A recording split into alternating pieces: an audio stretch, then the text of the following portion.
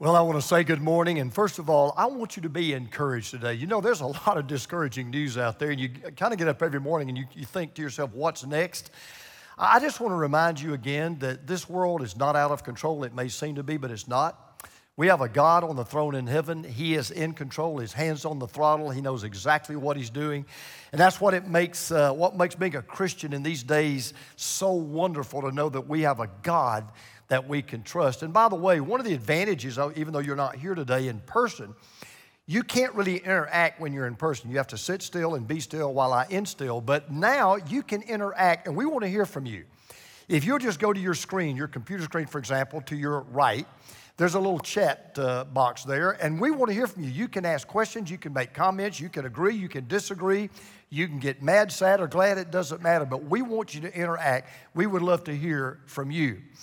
Every church that I have ever pastored has had one thing in common, and it's never, ever failed to happen. As a matter of fact, every Christian church that's ever existed has had one common denominator. And that is, every church has hypocrites.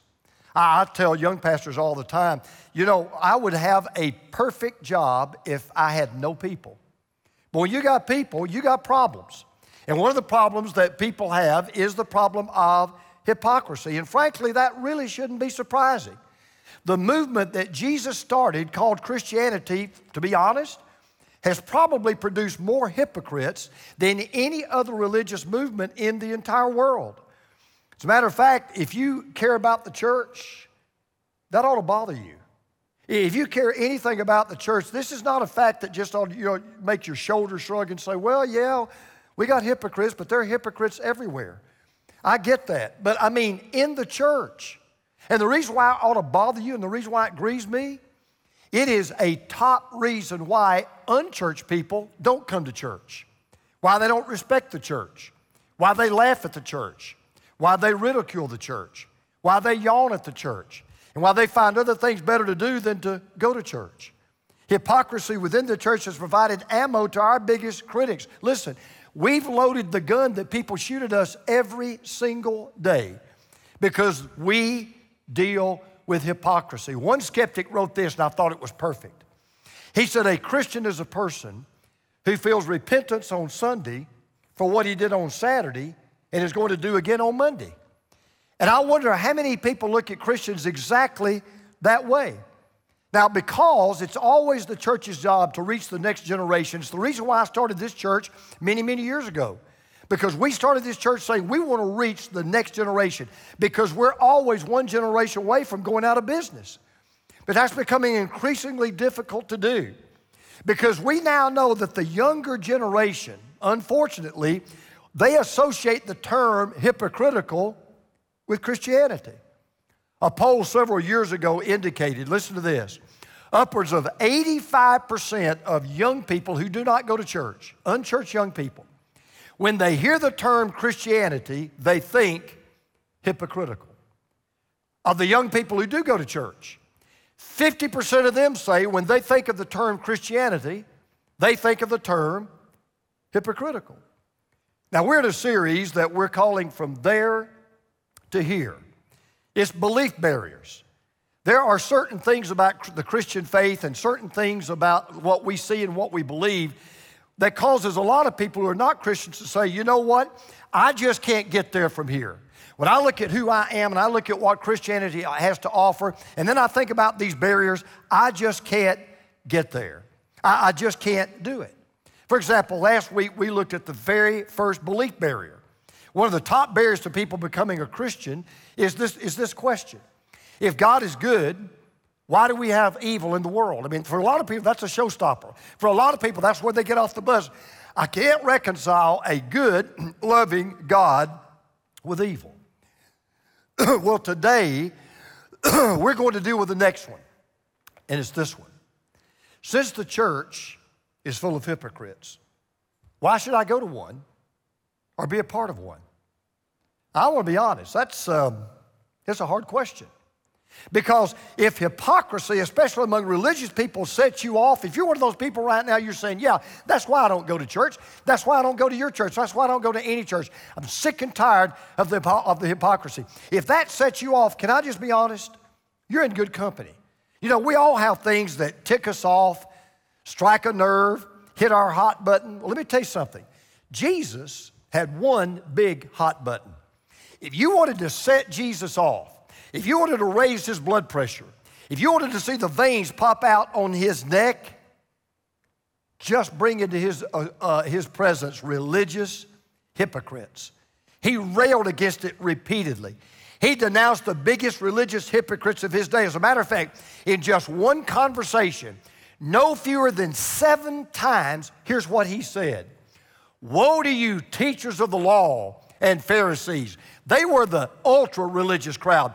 They were the big-time church-growing crowd. They strutted their religious stuff. You hypocrites. Oh, it just burned him up. It made him so angry. Now, the question is, what was it about hypocrisy and hypocritical people that just set him off? What was it about religious hypocrisy that made Jesus so angry? He said there were 2 things that just drove him up the wall. First of all, he said, they do not practice what they preach. And then he said, everything they do is done for people to see. They don't practice what they preach. And then what they do practice, they just do it to put on a show. In other words, here's what really got to Jesus. Is when you publicly talk the talk, but you don't privately walk the walk. And I'll be honest, I've been there. In fact, the word for hypocrisy or hypocrite is really a very interesting word because there was a time and a day when it really wasn't negative. The actual word that Jesus used for hypocrisy is the Greek word for actor. It's where we get the word for acting. Because back in the day, one of the major forms of entertainment was the theater. And so Greek and Roman actors, here's what they would do. They would wear a large mask, or they would wear different costumes, or they would wear shoes with platforms that would increase their size, because what they were trying to do was they were trying to make themselves to appear to be something that they really weren't. They were just acting out. In other words, they would do everything they could to make themselves appear to be something that really wasn't true about them at all. So they would wear different masks to portray different emotions, and that's why they were called hypocrites.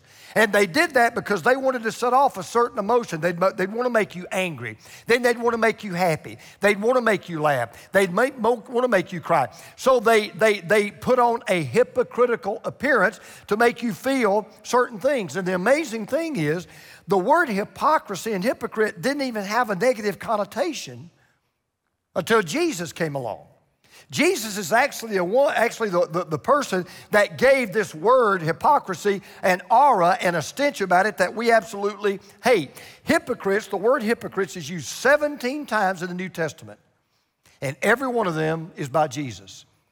It was one of his, unfortunately, favorite words because nobody used it or talked about it as much as he did. And Jesus is who first used the word in a way that shapes the way we look at it today. He made it such a negative term. And in the greatest sermon that's ever been preached, in my opinion, as a preacher, the Sermon on the Mount, he deals with this issue head on. And he tells his disciples then and his followers now, I want to tell you how to avoid what I'm going to call holy hypocrisy. I mean, it's one thing to be a hypocrite. It's another thing to try to be a holy hypocrite. And Jesus was sharing with them, let me tell you how to avoid hypocrisy. And I want to tell all of us who love Jesus, who claim to be Christians, who are connected to the church, if we want to reach the next generation, if we want to build bridges and tear down barriers, we have got to do everything we can to avoid hypocrisy. And Jesus said to do that, there are 3 things that we need to do. And they're hard, but we need to do them. He said, number 1, be holy in your private life. Be holy in your private life. Now, this is kind of interesting. It's going to sound contradictory, but he said the only way to cure public hypocrisy is through private holiness. Now, that may sound contradictory. In other words, Jesus said, if you're going to preach what you practice, you're going to have to practice what you preach. Now, before we get too deep into this, I want you to understand what hypocrisy is not, because what some people call hypocrisy is not hypocrisy. Hypocrisy is not the difference between what you are and what you want to be. That is not hypocrisy. It is not the separation between what you want to do and what you actually do. Hypocrisy is simply the difference between your private character and your public conduct. When we preach publicly what we don't practice privately, it's because we don't practice privately what we preach publicly. And when you do that, then here's what you do. You pretend to be something you're not. You put on a show. You're just acting out. Now, let me just be honest. That's not a bad thing. Pretending to be someone that you're not is not a bad thing if you're truly an actor. As a matter of fact, if you're good enough as an actor, you can win an Oscar. You can win an Academy Award. You can make millions and millions of dollars. We pay good money to go see people who are great at pretending to be something that they're not. You can be very successful doing that.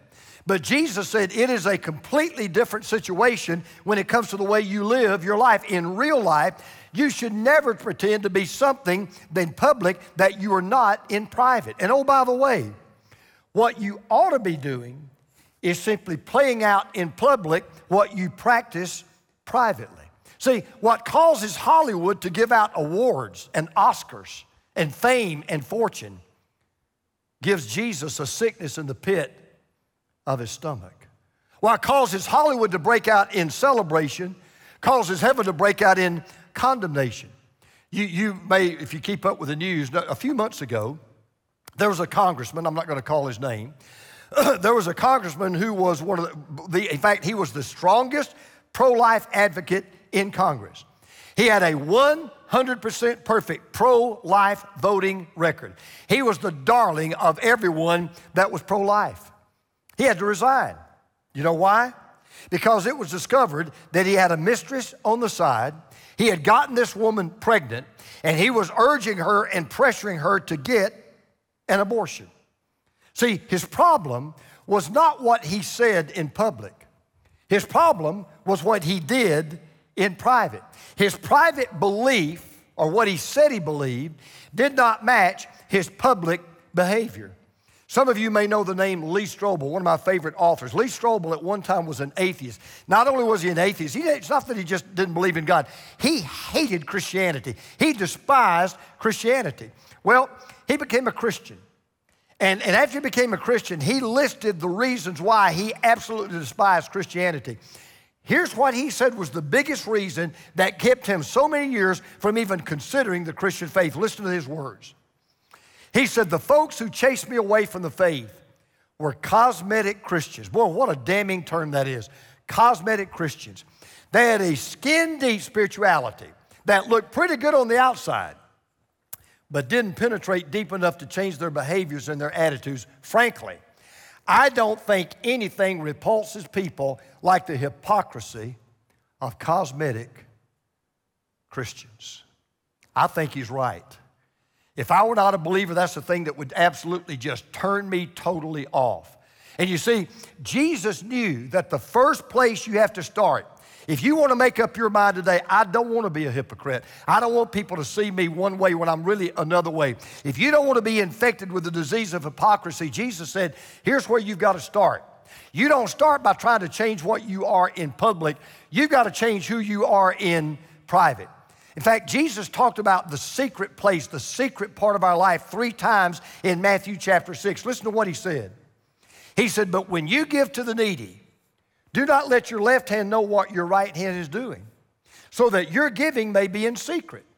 Then your Father who sees what is in secret will reward you. Hear that word secret? He's talking about the private part. Then he says this, but when you pray, go into your room, close the door, pray to your Father who is unseen. The private part, nobody sees, shut the door. Only the Father is looking. And then he says this, and when you fast, Put an oil on your head. Wash your face, that it will not be obvious to others that you're fasting, but only to your Father who is unseen. And your Father who sees what is done in secret will reward you. So let me just ask yourself a question. When I was studying for this message, I wrote this down, and I just kind of sit back, and I had to ask myself this question. I want to tell you, I didn't like the answer, to be honest. If your heart was a glass window that people could look into and see what you really are, would you want it to be a stained glass with the curtains closed, or would you want it to be clear so everybody can see it? In other words, are you really in private what you claim to be in public? If you don't hear anything else in this message, I want you to hear this. The most important part of your life will always be the part that nobody sees but you and God. The most important part of your life will always be the part that nobody sees but you and God. Because it's in that secret place, in that private place. There's no applause. Nobody's clapping for you. There's no acclaim. Nobody's telling you how great you are. There are no awards. Nobody's giving you a trophy to put in the case for a badge to wear. When you're in that secret part of your life, it's for His eyes only. And that's where God wants to know that He has your heart. Be holy in your private life. Then Jesus said this, be humble in your public life. Be humble in your perfect life. Now listen, there's a surefire test to know whether or not you are in private what you ought to be. It's real easy. If you're holy in your private life, you will be humble in your public life. In fact, Jesus gives a stark warning to all of us who are religious, all of us who claim to be spiritual, all of us who claim to be Christians, all of us who claim to be a part of the church. He said, there is a temptation, don't ever succumb to this temptation. Listen to what he says. Be careful not to practice your righteousness in front of others to be seen by them. If you do, you will have no reward from your Father who is in heaven. You know, it's very interesting. That word seen is the same word in Greek that gives us the word for theater.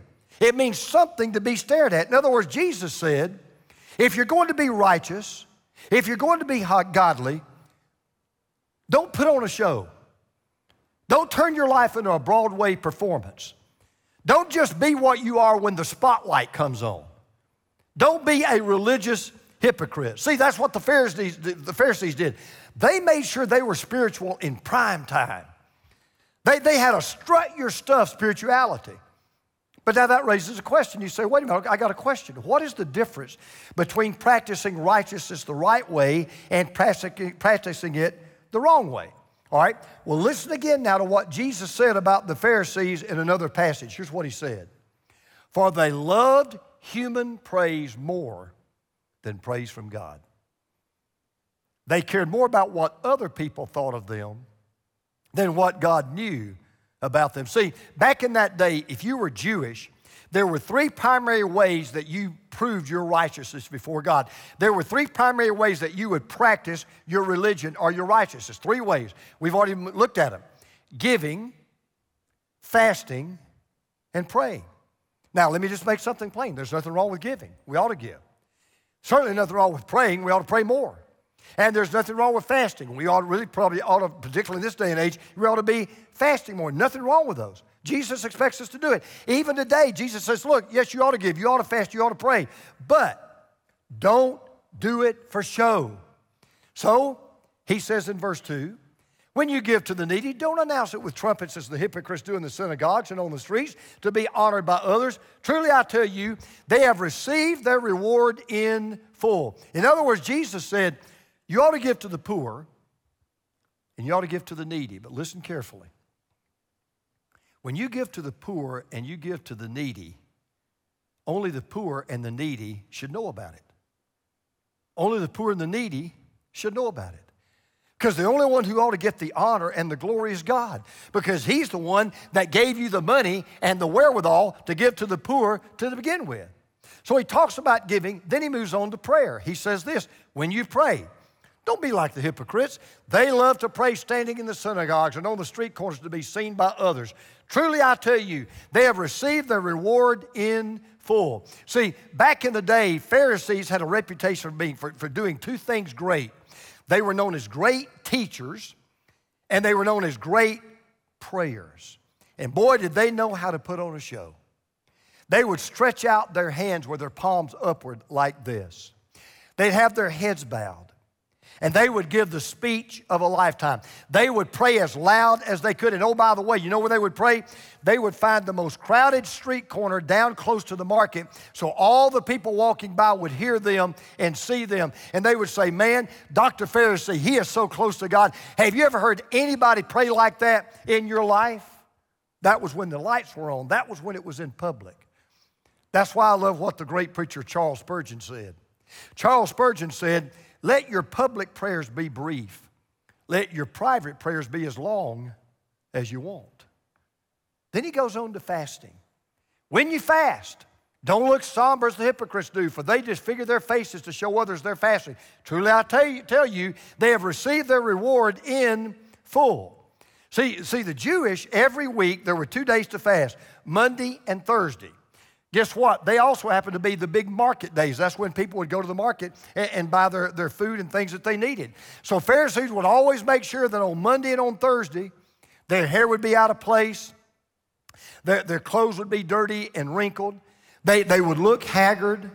As a matter of fact, they would kind of let people know, hey, you have to excuse the way I look today, I'm fasting.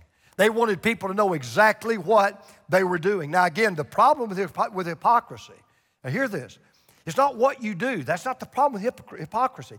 It is how you do it and who you do it for.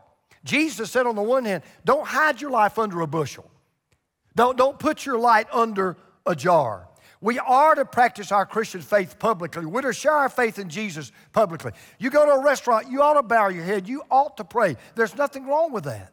But we're not to do it in such a way that we want people to notice us, brag on us, slap us on the back, and tell us what great Christians we are. Because listen again to what Jesus said. He said, truly I tell you, they have received their reward in full. By the way, that word reward literally means paid in full. In other words, here's what he said. If you do what you do for the praise of others, not for the glory of God, if you do what you do to get the trophy, to get the badge, to get your name in the paper, to get recognized, to let people know what a great person that you are. If you do it for human applause rather than for divine approval, he said, then that's all you're ever going to get. So if you give money to the church just for the tax write-off, God writes down 0. If you pray, but you make sure your best praying and your longest praying is in public so people will think you really have a great walk with God, God shuts his ears. When you fast, and I love, and I'm not trying to be, I'm just being honest. I love these people who go on a 40-day fast and tell you they're on a 40-day fast. When you fast, God says if you're going to let people know it, you're going to let people, oh, aren't you so spiritual because you fast? You may as well be eating the biggest steak in town. You be holy in your private life. You be humble in your public life. And then Jesus said this, be honorable in your personal life. Be honorable in your personal life. See, we want to do everything we can to be a stepping stone to Jesus, not a stumbling block. So there's something we got to remember that Jesus repeats 3 times in this passage. He said 3 times. And it's the firewall. It's a guaranteed firewall that will keep you from hypocrisy. Listen to what Jesus said. Your Father who sees what is done in secret will reward you. Your Father who sees what is done not in your public life, but in your personal life, he will reward you. I want to say it one more time. The most important part of your life is the part that only God sees. The most important part of my life is the part that God sees. Can I tell you something? If I'm what I ought to be, the James Merritt that you see standing on this stage will be the same James Merritt you see in his backyard. The same James Merritt you think I am when I'm up here preaching and teaching is the same James Merritt that he is at home with his wife and his family. That is the difference. I love the way somebody put it. The theology that really matters is not the theology we profess. It's the theology we practice. That's such a great statement. I don't know what you tell me you believe. I want you to show me how you behave. The only honor we ought to be seeking is God's honor. The only glory we ought to be after is God's glory. The only praise we ought to ever worry about is God's praise. And in order to do that, you cannot be a phony. So what Jesus was basically saying was this. Look, say what you mean what you say. Whatever you are in public, be the same thing in private. Make up your mind, listen, make up your mind what you truly believe, not just what you say you believe, and then behave what you believe. What blows my mind about so many people I pastored through the years is they say they believe one thing, but they believe something else. Be what you need to be in private, and you'll be who you need to be in public. One of my favorite sayings, I don't know who said it, it was an old country preacher. It was terrible grammar, but it was great theology. He said, be who you is. Because if you ain't who you is who you ain't. Be who you is. Because if you ain't who you is who you ain't. I was reading the other day about Robert Redford. He was walking through a hotel lobby, and a woman saw him, and she recognized him. Couldn't help herself. She ran up to him, and he was about to get into the elevator, and she was so excited, and she said, excuse me, I just got to ask you a question. She said, are you the real Robert Redford? And without even a smile, Robert Redford looked at her, and he said, only when I'm alone. He told more truth than he even realized. The real you, I'll tell you who the real you is. It's who you are when you are alone. The real you is who you are personally, what you do personally, what you believe personally. So let me just say a word to everyone out there right now, and you're one of those people that, you know, you've seen this holy hypocrisy. It has turned you off. You have forsaken the church. You've said, forget it. I don't care what you say, what you do. I am not coming. I have totally rejected the church. Let me just be gut level honest.